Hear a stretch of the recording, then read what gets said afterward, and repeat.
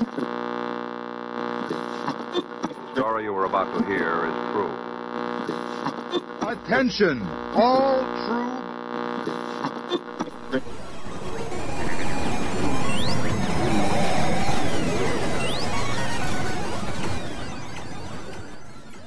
She's alive!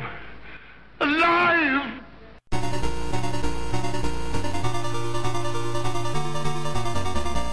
Welcome to the Reckoner.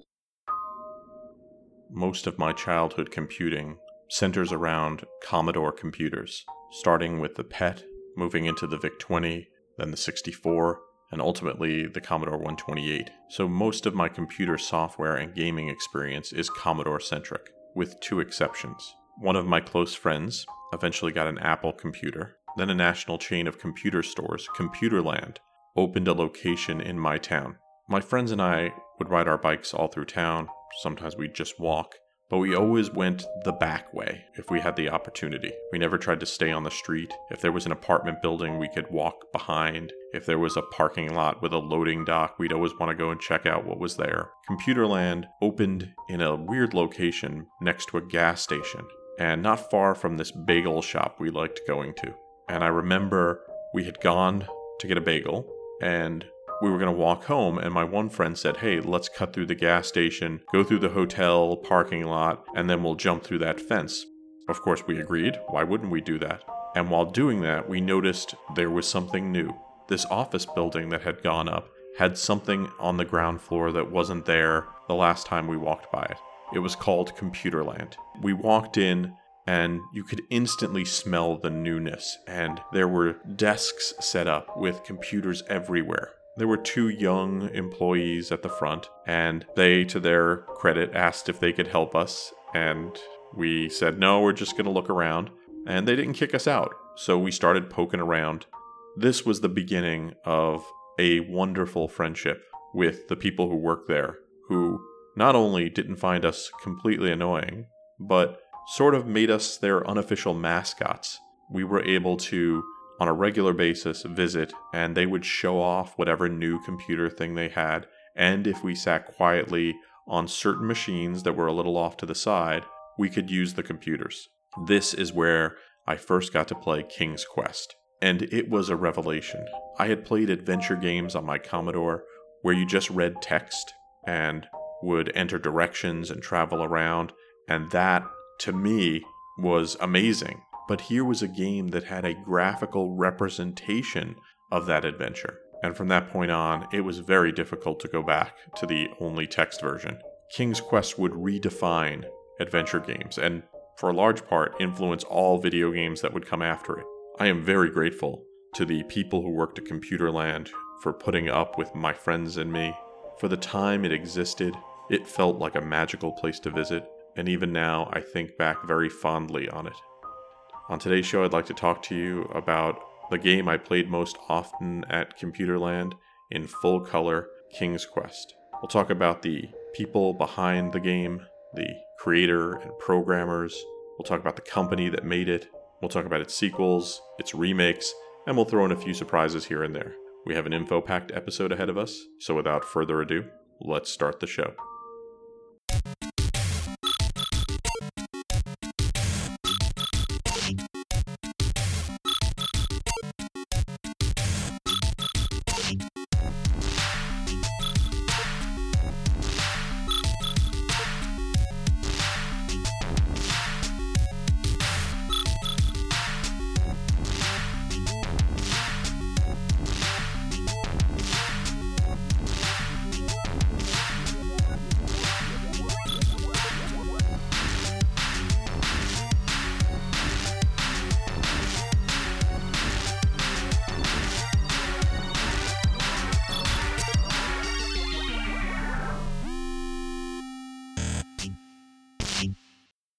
King's Quest was an adventure game that was developed by the company Sierra Online. It was originally published for the IBM PC Junior in 1984, and then would eventually roll out on other systems. If you played the game later, you might know that it had a subtitle that was added much later. Originally, it was just called King's Quest, but as the game was distributed and sequels were starting to come about, they added the subtitle Quest for the Crown, but that title does not appear in the game itself. This would be the first official King's Quest game in the outstanding King's Quest series of games, although there was a game before it that is sort of a precursor, 1980's Wizard and the Princess. The company that would become Sierra Online, or Sierra Entertainment, was founded in 1979 as Online Systems. It was founded in Simi Valley, California by Roberta and Ken Williams. Ken was a programmer, and in 1979 he brought home a teletype terminal and was looking around and saw that he could play the text adventure Colossal Cave Adventure. Now, I talk about Colossal Cave Adventure on the Zork podcast that I did. You might want to check that out. At this point, he encouraged his wife, who had no background in programming or video games, to join him in playing the game. And she was instantly hooked. And she started to see the bigger picture of what these games could become and started trying to play other ones. For example, games by Scott Adams, who made some amazing games that were ported to the Commodore. Games like Adventureland and The Count. The thing that Roberta Williams realized is that while these text adventures were a lot of fun, it would be more fun if there was something graphical going on. And together with Ken, they were able to put together their first game, Mystery House, which was inspired by the Agatha Christie novel And Then There Were None. This game was released in 1980, and it was a big hit, selling 15,000 copies, which earned them $167,000 in 1980 money. Now, the graphics were black and white and crude for their time, but it was the first adventure game to have graphics, and they knew they were onto something. So they decided to use the company that they had founded, Online Systems, to begin making more of these games, making them not only bigger and deeper, but also adding elements like color, which is a giant leap forward. Their next big game would be Wizard and the Princess, which is considered a prelude to the King's Quest series, and they would release several games along these same lines leading up to what would be their big hit, King's Quest. Roberta Williams, the creator of King's Quest, was born in 1953, a video game designer, writer, and legend at this point. Now, Roberta and Ken, they're making games, but they're making them all by themselves. Ken doing the programming, Roberta doing the writing and the art, and this is way before people were doing anything like this. Conceptually, just getting images into the computer was not an easy thing. She learned to use this device called the Versa Writer to sketch these out using an electronic eye on plexiglass. But when you know something, you know something. And I think it was because Roberta had become a gamer with Colossal Cave Adventure. According to Roberta, I just couldn't stop. It was compulsive. I started playing it and kept playing. I had a baby at the time who was 8 months old. I totally ignored him. I didn't want to be bothered. I didn't want to stop and make dinner. If you're a gamer, you probably know what this is all about, and you could see why this is a person who might be driven to create games. When they started selling Mystery House, they would bag them up and take them to stores to sell them, but they also ran ads in magazines, and it didn't take long before they were having a hard time keeping up with demand by themselves. They even put their home phone number as the helpline for Mystery House. So if you needed a hint, you would call and Roberta or Ken would pick up the phone and walk you through where you might be stuck.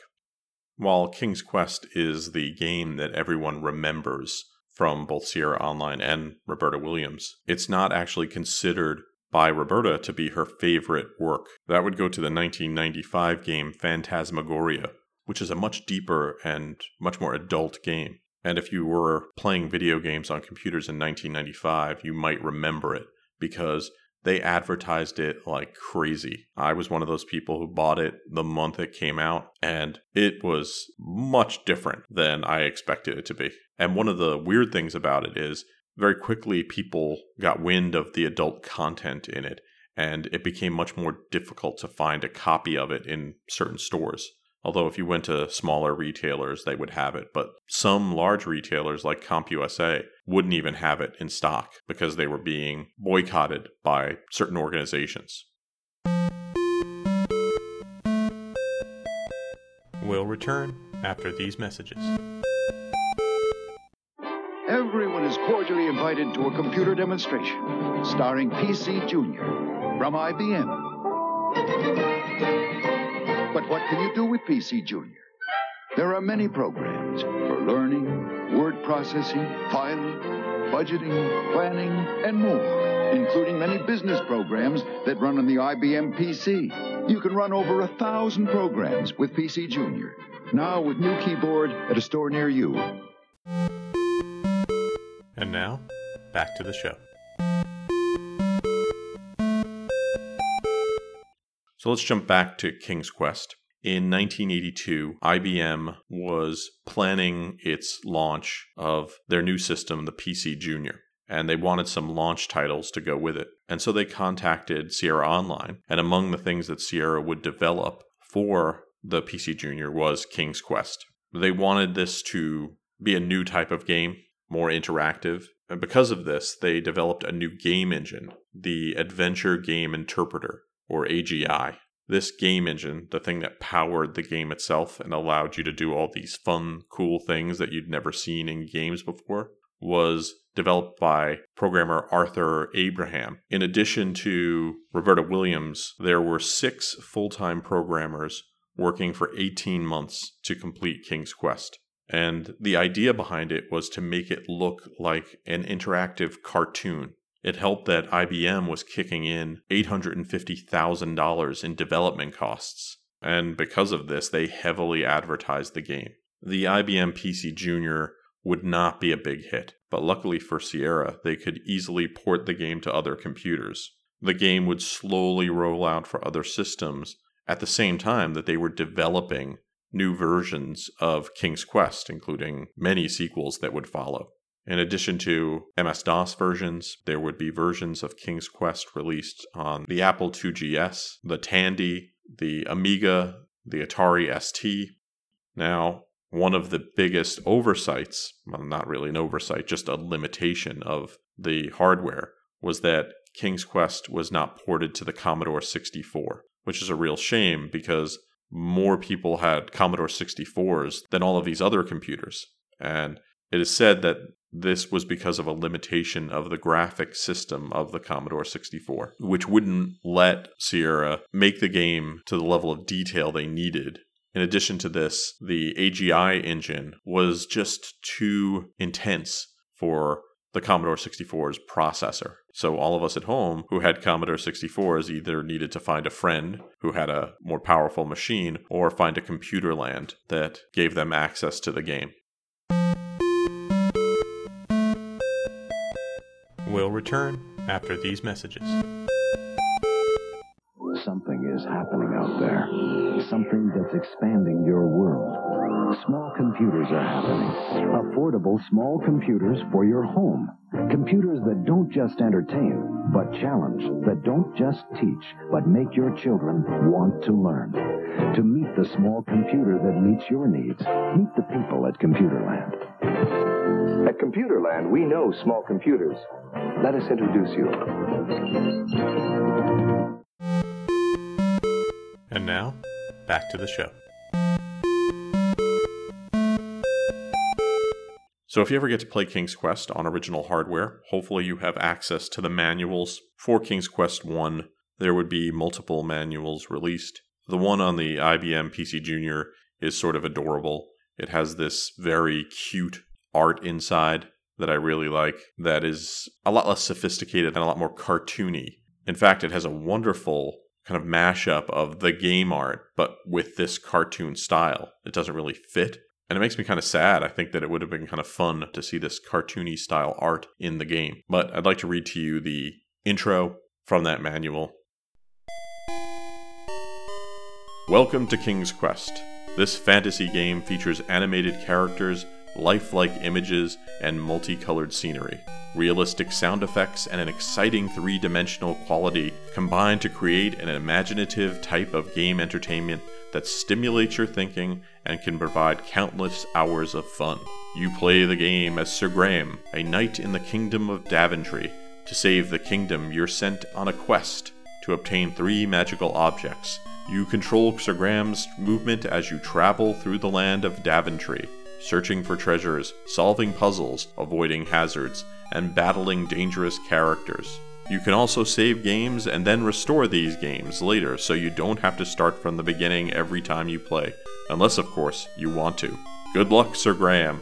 We hope you are prepared for the exciting adventure of King's Quest.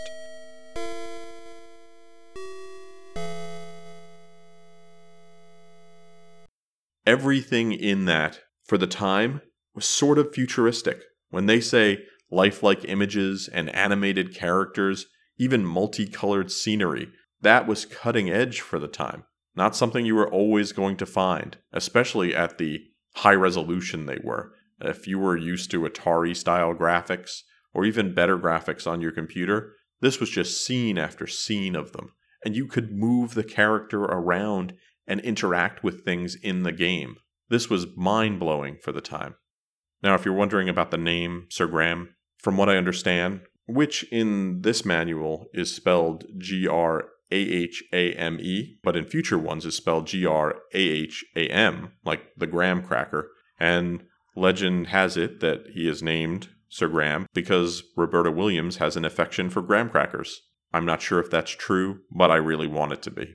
The non-IBM PC Junior manual that would get released in 1984 is very classy looking, kind of has an old style font on it to look more like something from the past, and the paper even looks kind of more ancient looking, like it's a scroll of some sort. What I like in that manual is that they have a suggestion on creating maps while you're playing the game, and even give you an example of a typical map. This is something that, if you've never played an adventure game, is very helpful, because these games don't have mini-maps, no hand-holding when you're playing the game. You had to have paper at your side and make notes, and it really helped to map from screen to screen where you were going and what you were trying to do to get to those different places and what was important on those screens that you needed to go back for again and again. It was a novel concept at the time, and one you needed to master to play games like Colossal Caves or Zork, and King's Quest was no different. Even with its graphical interface, a map was really handy. Now, you heard from the original King's Quest what the story was. As time went on, they would release and re-release King's Quest time and again, and the backstory would expand. Now, in the original game, if you solved these puzzles, you got to become the king, but in future games, that became even more of the focus. Hence, a colon was added to the title, and it became King's Quest, Quest for the Crown, which is strange to have Quest twice, but nobody seemed to mind. One of the things that would happen as they remade the game is that they would upgrade the engine, and this meant better graphics, better music, and deeper story.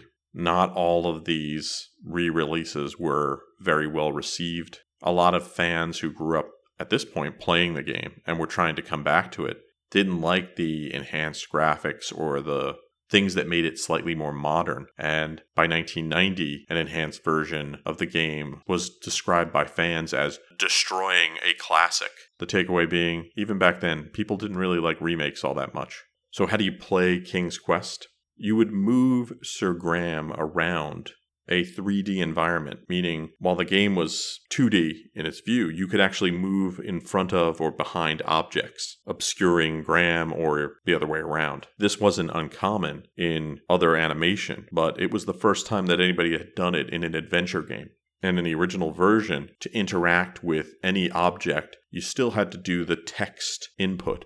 So you had to have your keyboard, which came with a cool overlay. And you could move your character often with a joystick, but you could also use the keys. And say you came up to a key. You might say, take key, and then the key would enter into your inventory. And then you might use the key on a door to unlock it. And to move around, instead of typing north or south to go either way, you actually just move your character around the screen. And there's an obstacle on almost every screen, something you had to either puzzle out or figure out a way to get around or overcome, to unlock more things to move on to other areas of the adventure.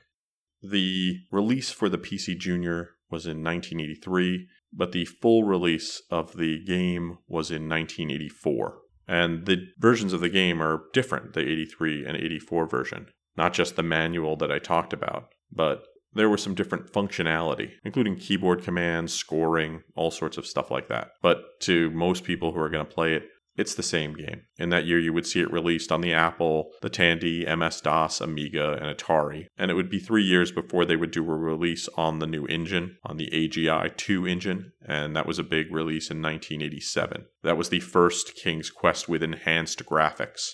One of the more interesting ports of the game was in 1989 for the Sega Master System, which used its own engine. In a lot of ways, it's very different than other versions of King's Quest, but still King's Quest. One of the big problems with it was that it was a very difficult version of King's Quest, and saving was done via passwords. Because you couldn't save directly to a Sega Master System, you were given a password to write down. And I don't know if any of you played games back then and needed to do this, where you would write down a series of characters, letters, and numbers that you would have to enter in the very next time to play the game again. But almost all the time you would be playing and you would write things down and somehow you transposed something, or it wasn't clear, or you just weren't paying attention and your save didn't work, and there was almost nothing you could do about it. You would sit there wondering, maybe this 0 is actually an O, or maybe this B is actually a D, or something like that. It was very frustrating. Plus, entering a series of characters that was any length using just a joypad was no joy at all. The Sega Master System version didn't do very well, and maybe it was some of those reasons, but the big reason is probably because King's Quest appeals to people who own computers. There is just a different type of person who plays games on computers versus who wants to play a game on a console, at that point especially. And so it didn't do very well, but it didn't take the shine off of King's Quest. By 1997, the series and its sequels had sold over 7 million copies, making it one of the best-selling computer games of all time.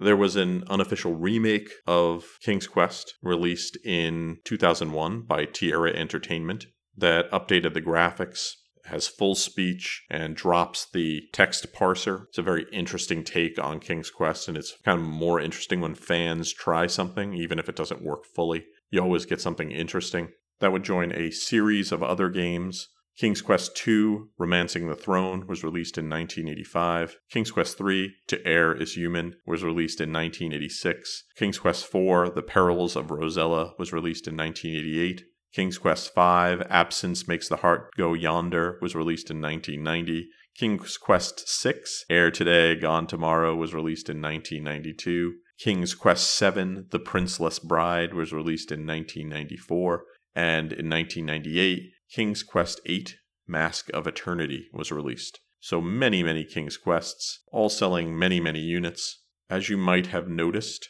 from these titles, humor figures quite prominently into the King's Quest series. It is maybe one of the more interesting characteristics of the game, is its blending of fairy tale stories and humor. And it does it very seamlessly. And in its original incarnation, it was laugh out loud hilarious for many of us. It was a great combination of puzzle solving, storytelling, humor in a familiar but brand new environment that we had never seen before. And so many video games owe so much to this game. So if you've never played King's Quest before, why not check it out? It's available on most platforms still. You can find it. You can even find places to play it in browser. With platforms like Steam and Epic Games, gaming on computers is still going strong, but it wouldn't have been as popular, and we wouldn't have these new genres of games if it wasn't for people like Roberta Williams, who as a gamer saw the potential and pushed it to its limit and opened up doors for other creatives to come in and build upon that base.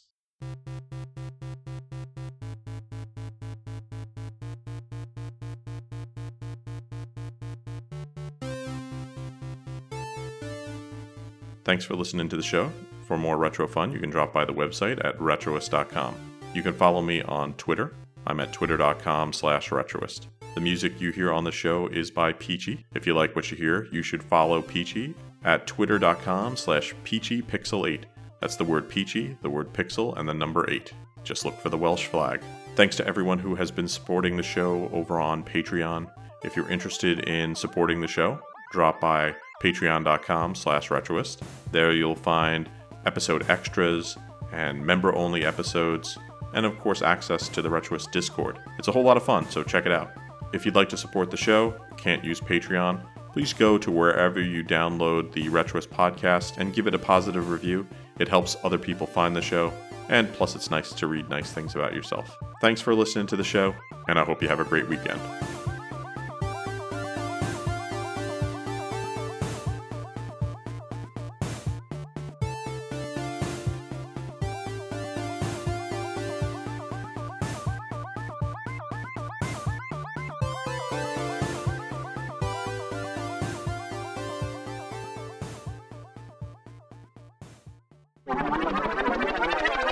The Weekend King answers,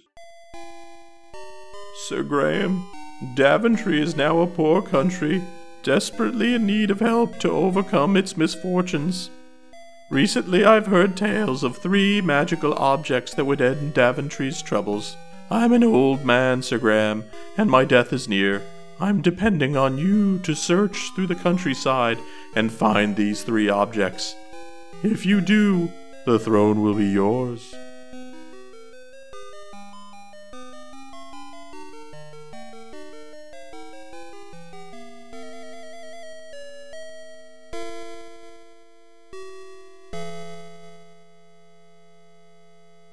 This has been a Retroist production. Goodbye.